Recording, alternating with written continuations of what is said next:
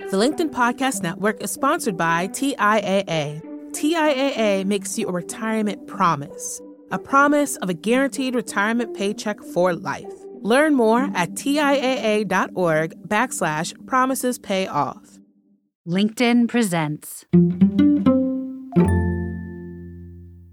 In a paradoxical way, our democracies that provide equal political rights have ended up allowing very unequal economic outcomes to persist. And that's just a trade-off that we have to get used to in some way, right? That maybe this is the dark side of having property rights, but we want those property rights. And we'll have to find ways of taxing people effectively if we want to squeeze it any further. Happy 4th of July, everyone. I'm Michael Kovnat, your host here on the Next Big Idea Daily, and I hope you're having a great holiday. Maybe you're lounging on your yacht, sailing around the Caribbean, eating caviar off of crystal spoons. No? Then maybe your servants are bringing you martinis as you take a dip in your infinity pool. No? Huh. Well, maybe you missed the memo, the one that suggested that our market-driven, democratic land of opportunity was going to spread prosperity far and wide. Well, there's prosperity in this country, all right, but it turns out that it's concentrated in fewer and fewer hands. Some of us think this is a problem, but according to my guest, political scientist Ben Ansell, it's not one with an easy solution.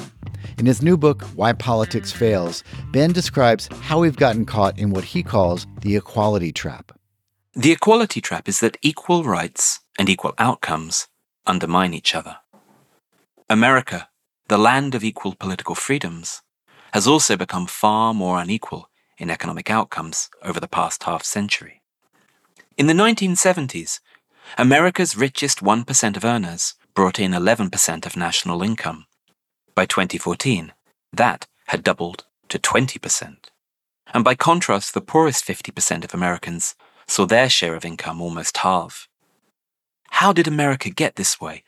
Why wasn't there a successful political backlash to skyrocketing inequality? No matter how wealthy the 1% are, it should be impossible for them to defeat the bottom 50% in a democratic election, and yet politics in America seems to have failed. It has underpinned, rather than undercut, inequality.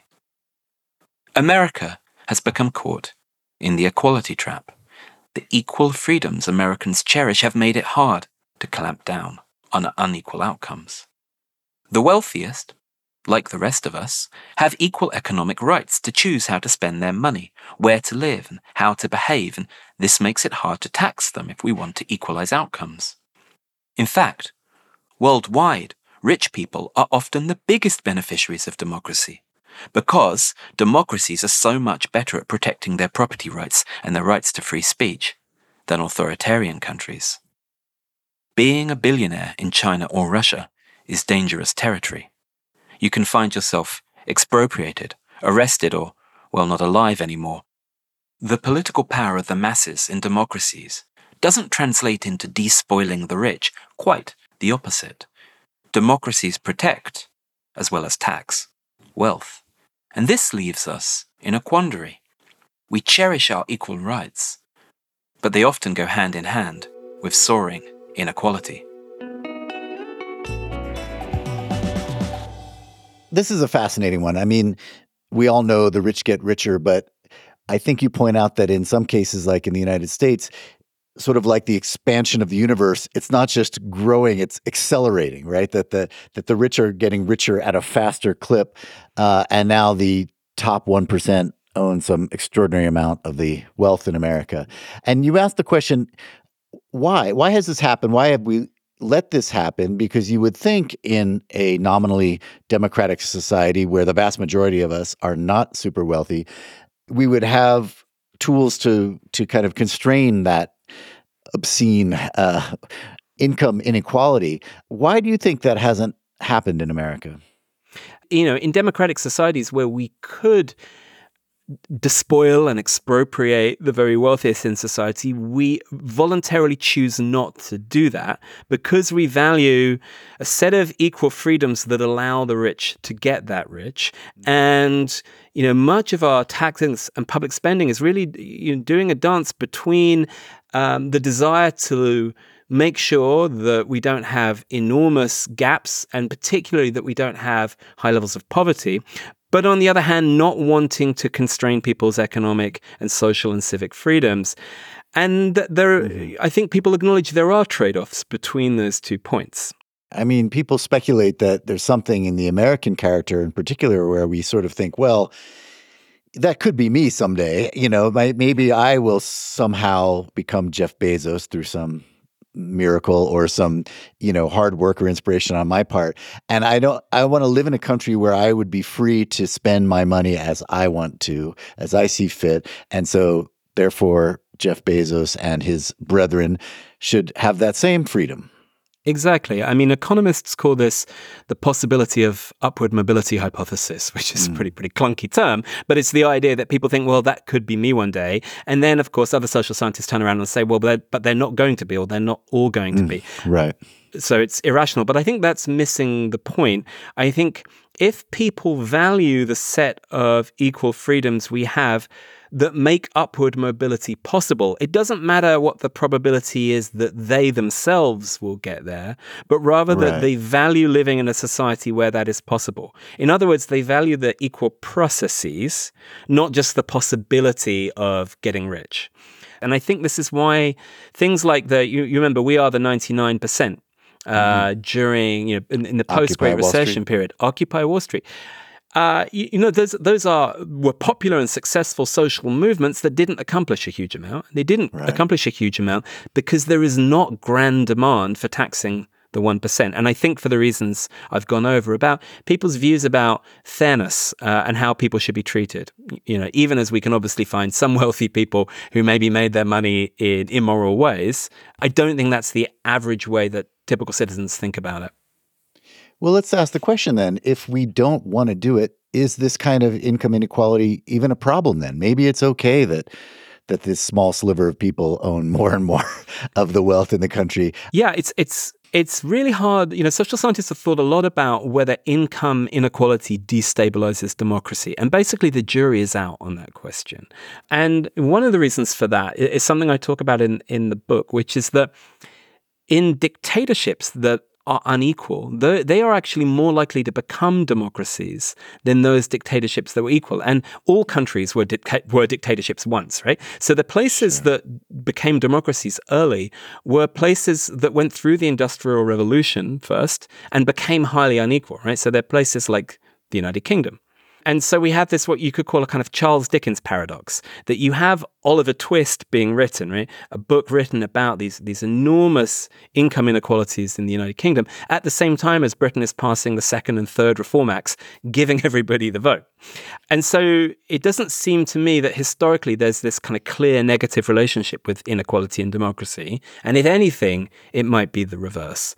And that could be in part because as people get wealthier, they have something to protect, that wealth. And you know who's really bad at protecting your wealth? Dictatorships. And you can see this in China right now, right? The people who in some ways are at most threat from Xi Jinping are the people whose wealth could be arbitrarily expropriated and who, what they spend their time doing is figuring out ways to squirrel their money away into flats in London or in Dubai or in Vancouver to avoid that risk. So, I think in a paradoxical way, our democracies that provide equal political rights have ended up allowing very unequal economic outcomes to persist. And that's just a trade-off that we have to get used to in some way, right? That maybe this is the dark side of having property rights, but we want those property rights. And we'll have to find ways of taxing people effectively if we want to squeeze it any further. Well, then let's talk about taxing. I mean, let's assume for the sake of argument that we do want to do something about this growing inequality. How can we get there? Yeah, so we can always try taxing, right? That is always open to governments and it's often effective. The resources that we would probably want to tax are wealth today. And it's certainly the case that Bernie Sanders and Elizabeth Warren ran in the 2019 primaries, the Democratic candidacy for president, on wealth taxes that would apply if you had a wealth of around $10 million or more. And it would be a net tax you'd have to pay each year. You could implement that. The Swiss have had taxes like that. The French have had taxes like that.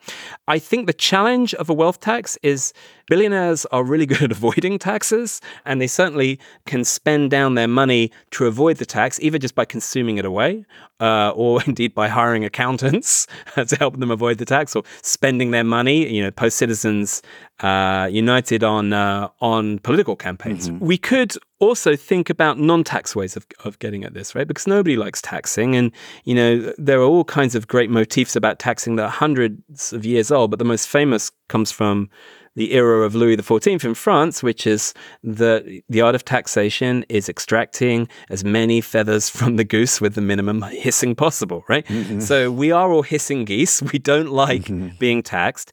The way that America had more equal outcomes in the 1950s and 60s was, yes, in part through taxation, but it was actually pre-taxation for the most part. There was a more compact income distribution in terms of people's market incomes, right, what they earned. And that was in part because labor unions were much stronger. Right. And so here, this is another way of interfering with the market, because, of course, if you leave the market alone completely, under capitalism, it accentuates differences. But that restriction, had the benefit of pushing up the bottom. And in a sense, it also pushes down the top, because if you're pushing up wages, you are cutting into profits, and it's those profits that make the rich very rich. Right. The problem in America today is that the union movement is largely in the public sector rather than in the private sector. Mm-hmm. And it's really, I think, if you had mass unionization across the private sector, that you'd see the effects of inequality more starkly, because, firstly, there'd be profits to squeeze, but secondly, more people work in the private sector. So, interesting things to look at are, how successful will the labor mobilization in Amazon be, right. And other areas like that. How do you unionize workers in our new economy? Right. But that is hopeful that, by focusing not on, squeezing the top so much as elevating everyone else through labor unions, through investment in education and other things, other ways to make the general population more prosperous. I mean, for example, you talk about the German apprenticeship system. Yeah. Tell me why you think that's an interesting example. So I think if you look all across continental Europe, one thing they have in common is well-paid workers in what you might think of as the middle of the distribution of skills, right? So in other words, you don't have to have a degree to make a decent living. And that, by the way, was the world we just spoke about with unionized workers in the 60s and 70s, right? They didn't have degrees. They made a good living. And the German model has been great at doing that because many students in Germany, over a third, are part of what's called the dual system, which is from the age of around 14 onwards, they spend half of their days at companies learning skills and the other half back in school. If you think about the kinds of companies we associate with high quality production, like Bosch and BMW, right? These are companies where workers get very, very good at incrementally improving and making these products. And the way, in part, they get there is having been apprentices since they were 14. So, that is a very, very different model to the model that predominates in the UK and in the US, which is one where you bifurcate the population into people with degrees and without degrees. And again, to the winners go the spoils. People may talk today about, is it worth going to college? But the college wage premium is still really high and hasn't declined that much over decades and decades and decades, even with a mass expansion of college. Right? So America has split into a group of, high-earning graduates and, less well-earning high school graduates. So no wonder there's a lot of resentment between the two groups. Thanks for listening, everyone. I'll let you get back to your barbecue and fireworks now, but remember, as you celebrate America's birthday, that we're still very much a work in progress. There's a lot we can all do as individuals and collectively to live up to our ideals. Ben will be back tomorrow to talk about the idea of solidarity, why it's such a powerful but elusive ideal. Also, quick reminder that the Next Big Idea Club offers not just great podcasts, not just an amazing app, but also a good old-fashioned book club.